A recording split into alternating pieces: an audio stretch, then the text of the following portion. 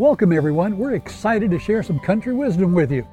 King Solomon had a thing or two to say about the path to wisdom. In Proverbs 4, he wrote, "Let your eyes look directly forward and your gaze be straight before you. Keep straight the path of your feet, and all your ways will be sure." Join us now for country wisdom.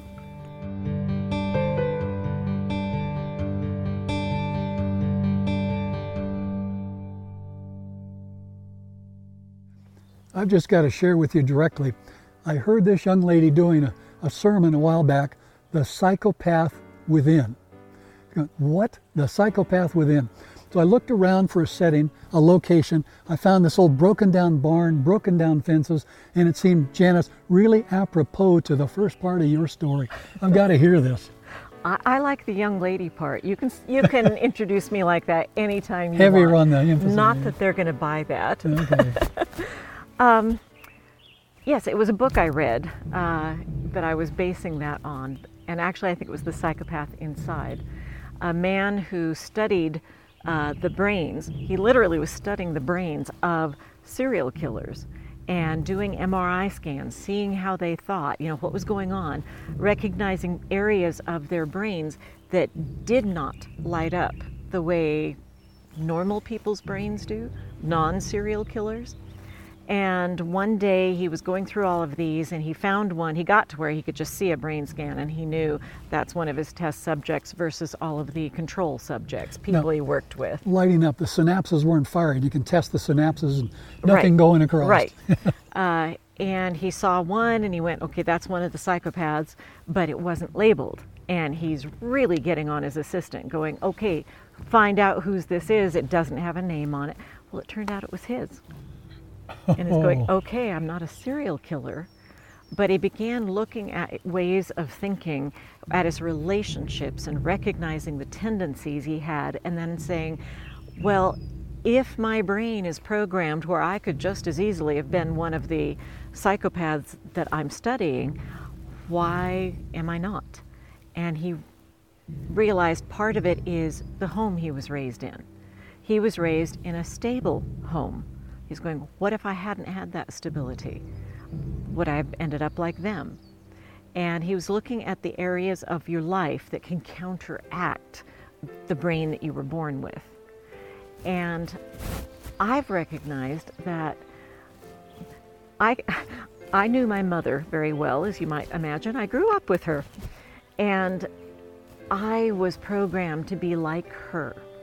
I'm sure in utero it was happening, because she was always anxious. She had anxiety and depression, and she treated it all with prescription drugs. She had multiple doctors who didn't know that the others existed, and always had a cupboard full of tranquilizers and pain pills, and she just functioned like that. Everybody's writing scripts for her on the same thing.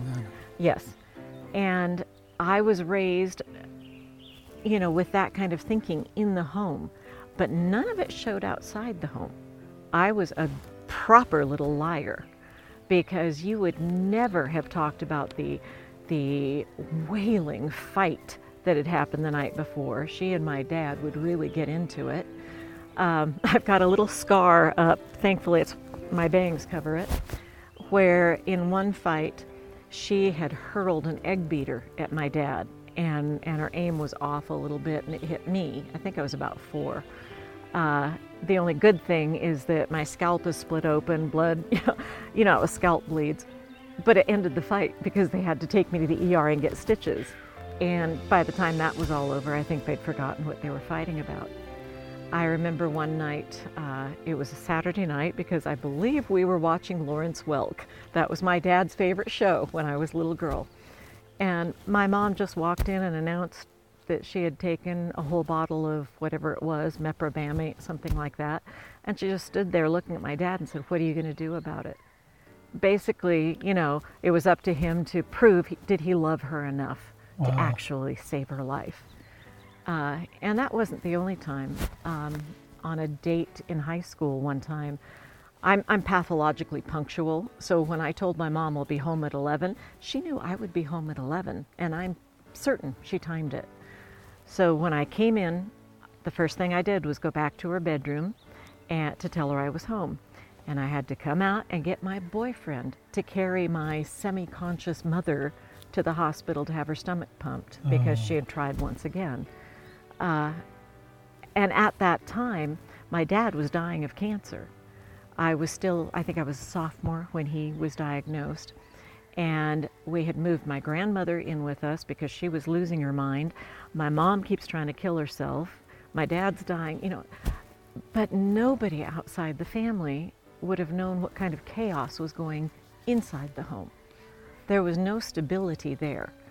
As a little girl, when I would walk home from school, there was a certain corner from Acacia Street onto Central where I could look down and I could see my house. And my stomach would knot up because it was which mother was going to meet me at the door that day. Was it going to be a good day or would it be one of her bad days? So there's trauma in your heart and mind every single day of your life. Right. School was a refuge. You look back on your life and I realize God always had a particular teacher or the parents of friends, someone that I always had that was that bit of stability. I always volunteered for things at school and at church, and I think a lot of that was to escape home. Wow.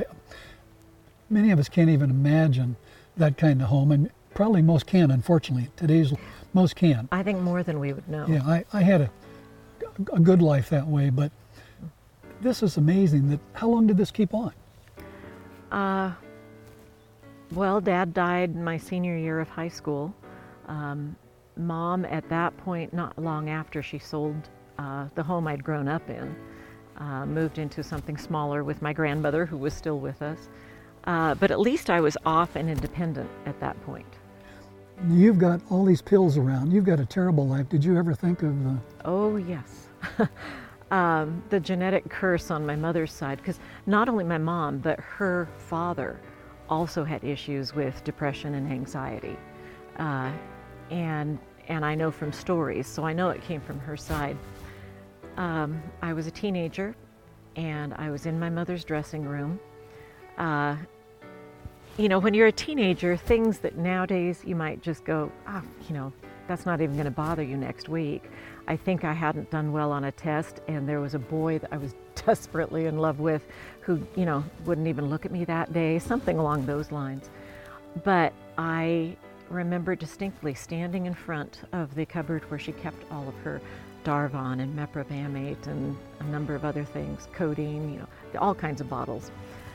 She got them wholesale using my dad's medical license. And so she's a felon also, in reality. Things were looser back then. But I was standing there trying to figure out, I was wondering, well, how much, what combination, what would it take to just make the pain go away?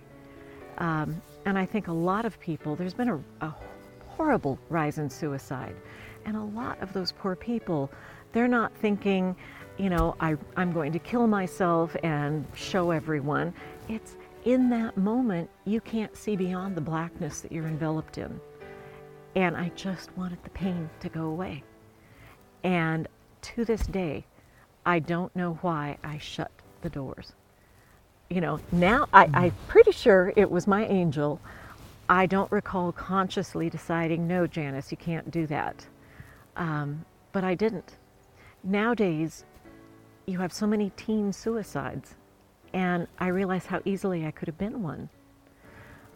But there was always a thread, sometimes no more than a thread, of the Lord being there. Now, I don't have a Damascus Road conversion experience. In fact, I think one of the first times I was ever asked to give my testimony, I did what I do too often. I said yes and then panicked later because I'm thinking, what can I say? What kind of testimony? What do I have? I even called my daughter and I said, I have to give my testimony tomorrow morning. What am I going to say? I'm so vanilla. Our family is just so vanilla. And she laughed. Our daughter is Ethiopian. You got to keep this visual in mind. And she said, vanilla? She goes, Mom, at the very least, our family is chocolate ripple.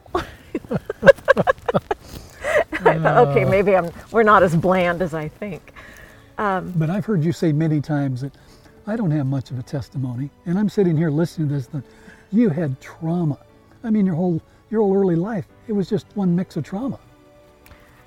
It was, but at the time, that's what I knew. You know, it's not until you really look at other families and you go, oh, in other families, mom doesn't disappear for a few weeks. And later you find out, usually from my sister, I don't know how Bonnie always knew what was happening. She was older than I was. And it was kind of, well, sooner or later, Bonnie will tell me what's going on. And you would find out, now we would call it rehab. But back then it was, Dad would put mom in a sanitarium, is what they called it, to dry out. And then when she came home, for a while, it would be wonderful. My mother was intelligent. She was, you think I have a sense of humor. My mom could be hysterical. She was so witty. And she would be a real person, you know, for a long time. But then she didn't have the anchor of the Lord. She could quote scripture better than I can ever hope to. You know, I'm always going, oh, what's that text about this, you know, and then finally someone will save me and say, oh, that's this. I can't remember what those texts are. Mom could quote it, but it never went beyond her head. She never actually knew God. Got in her heart. And, you know, I might not be able to remember my favorite text. I can quote it, but I can't remember what book and chapter. But I can't get out of bed in the morning without the Lord there. That is the solid foundation. The rest of the world can be shaking and falling apart, but there's part of the world right under my feet that isn't moving. So this lady who really didn't have much of a testimony in your words, really does have an amazing testimony of God leading in your life and saving you probably from suicide too. Yes. It's just been so incremental that you don't notice. You know, it's not like Paul. I mean, you don't get more dramatic than Paul, getting, you know, knocked off his donkey. He's blinded, and yet he knows somehow that's God talking to me. And he is not the same person afterwards. Yeah. I don't have a moment that I can go back to and say, here, this is when I was converted. It's been that gradual process where you actually have to look back and you have to say, you know, anyone who knew me when I was an adolescent, they would never have predicted, oh yeah, Janice is going to grow up to be a pillar of the church, to be someone that other people actually want to listen to, happily married, knowing the Lord. Yeah, that's where she's headed. So somewhere there was a psychopath inside, but God began altering your DNA, right? He certainly did. I think of, you know, I couldn't help but think of Jeremiah chapter 29, verse 11. Lord says, for I know the thoughts that I think toward you, saith the Lord, thoughts of peace and not of evil, to give you an expected end. God has an expected end for you. He has an expected end for everybody, doesn't he? Yes, he does. I just praise God that you're here with me today, and, you know, God began working on you in amazing ways. We're going to hear more of that part of it in a moment. Yes, because I can tell you one person who for certain made that change in me. Hey, Janice, how are you doing?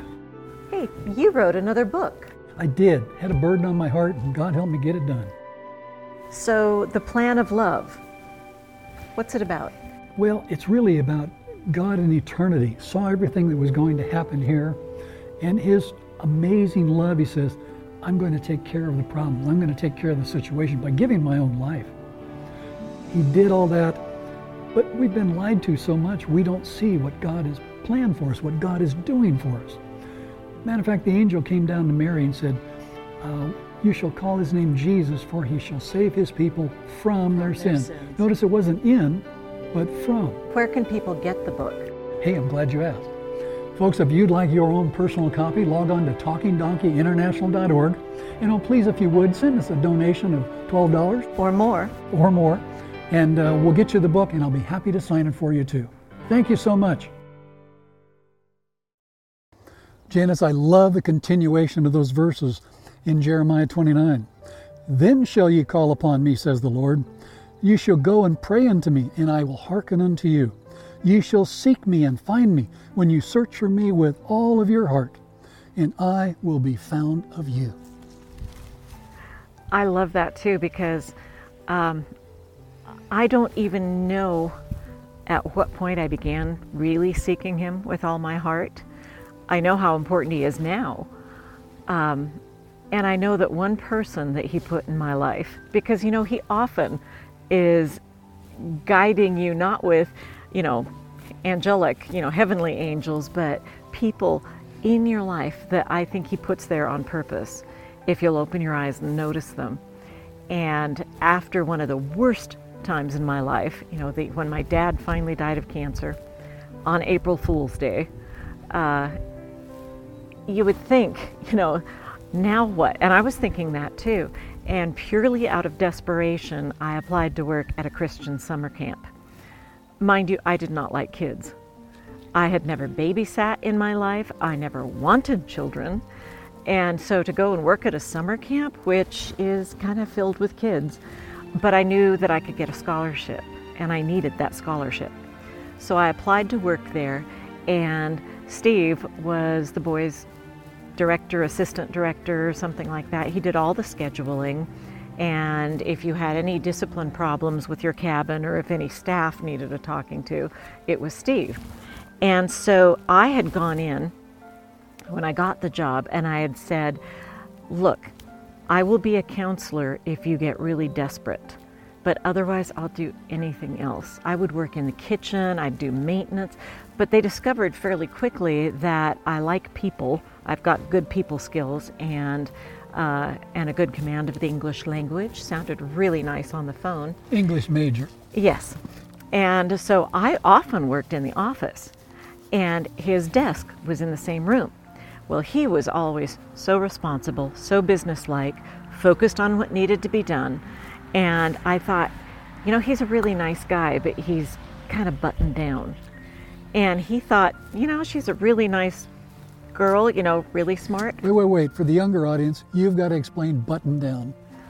Oh, collars that always had little buttons to keep the collar down and in place. And Steve was always, Prim and proper. Yes, proper, yes. Businesslike, responsible, uber responsible. And he recognized that I'm intelligent, I'm fun to be around, but literally too crazy to ever really date. That's not what he was looking for. He was headed to medical school. He didn't even want a relationship. This was the psychopath inside. Well, he was getting little glimpses of her, yes. Okay.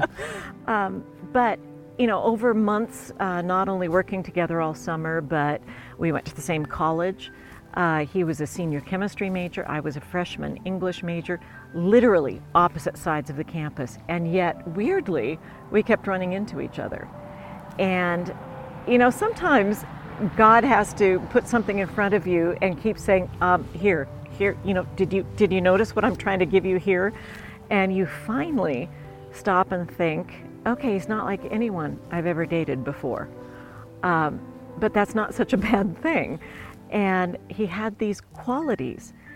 There was no one that didn't respect Steve, that didn't, recognize he's a good guy, a genuinely good guy, and an actual adult male. Was God trying to drop an anchor in your life? Is that? I think so. I have no idea why God inflicted me on him.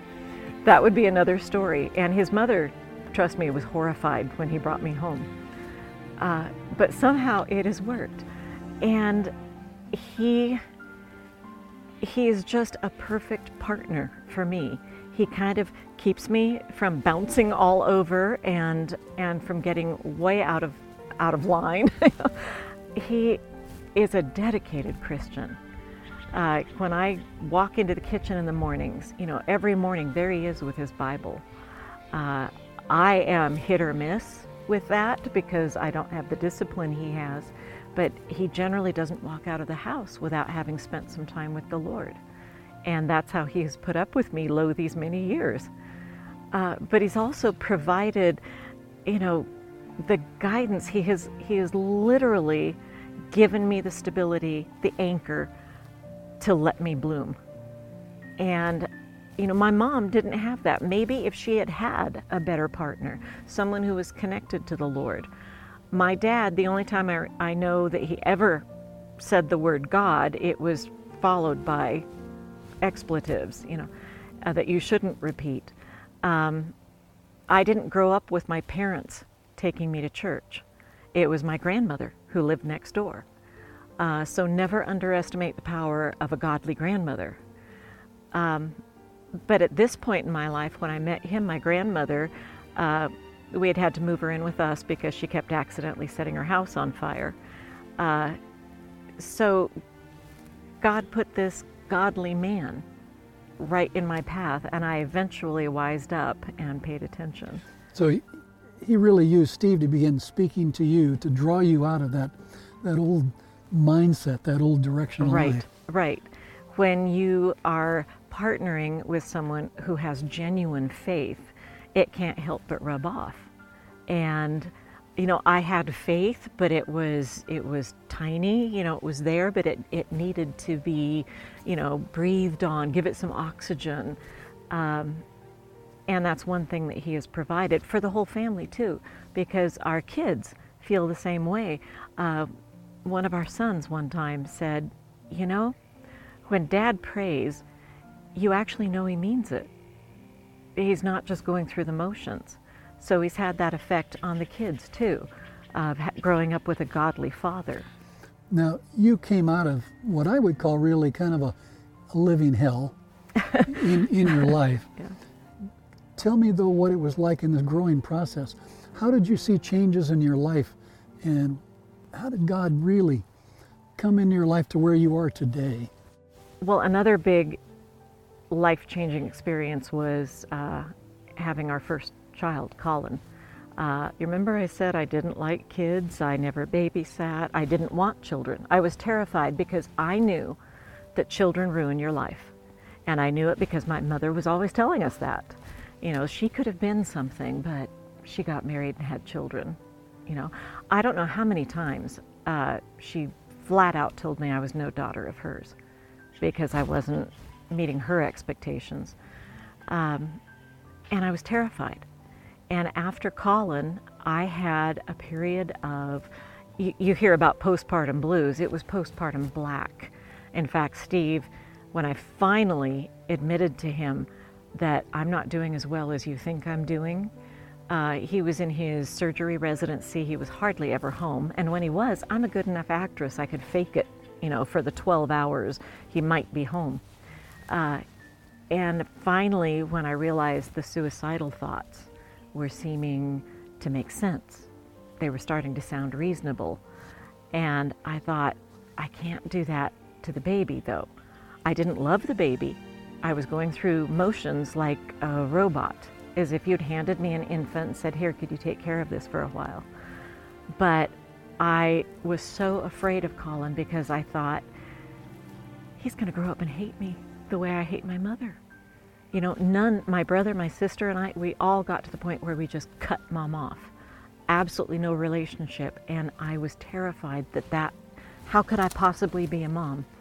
What I didn't know how to be. But I also hadn't reckoned with the love God gives you.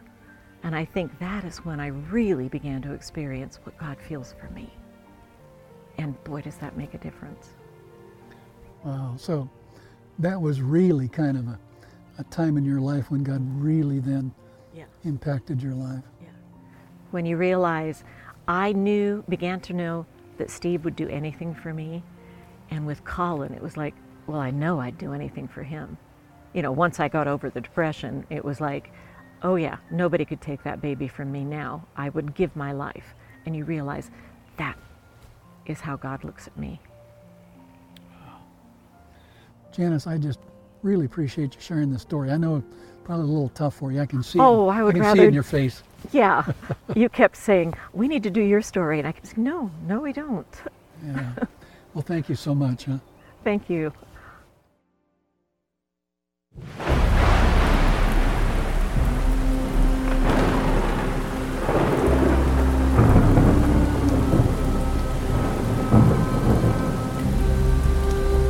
There's a storm coming.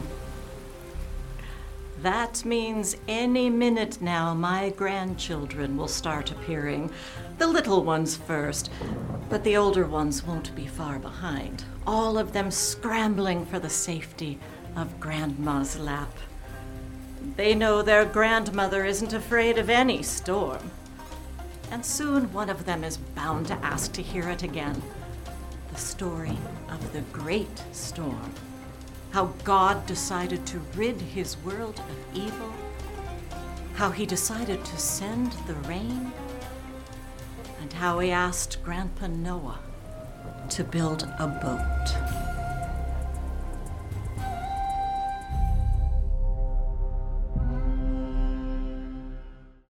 Hey Janice, how are you doing? Hey, you wrote another book. I did. Had a burden on my heart, and God helped me get it done. So, The Plan of Love, what's it about? Well, it's really about God in eternity. Saw everything that was going to happen here, and his amazing love, he says, I'm going to take care of the problem. I'm going to take care of the situation by giving my own life. He did all that, but we've been lied to so much, we don't see what God has planned for us, what God is doing for us. Matter of fact, the angel came down to Mary and said, you shall call his name Jesus, for he shall save his people from their sins. Notice it wasn't in, but from. Where can people get the book? Hey, I'm glad you asked. Folks, if you'd like your own personal copy, log on to talkingdonkeyinternational.org. And please, if you would, send us a donation of $12. Or more. Or more. And we'll get you the book, and I'll be happy to sign it for you too. Thank you so much.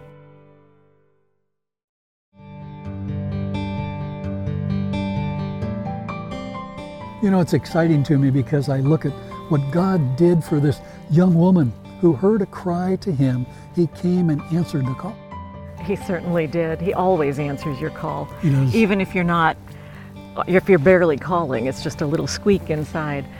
And I know that there's someone out there, you might be one, who is calling out because you recognize maybe you've never felt loved.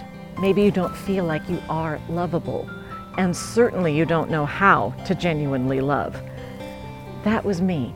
And the best decision I ever made was to ask God to come in and begin to change that, to fill those holes, to start repairing the brokenness inside so that I had something to actually give.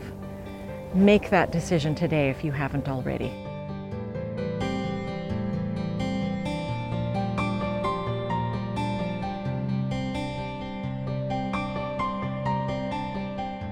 Thank you for watching. Join us again for another exciting Country Wisdom. See you next time.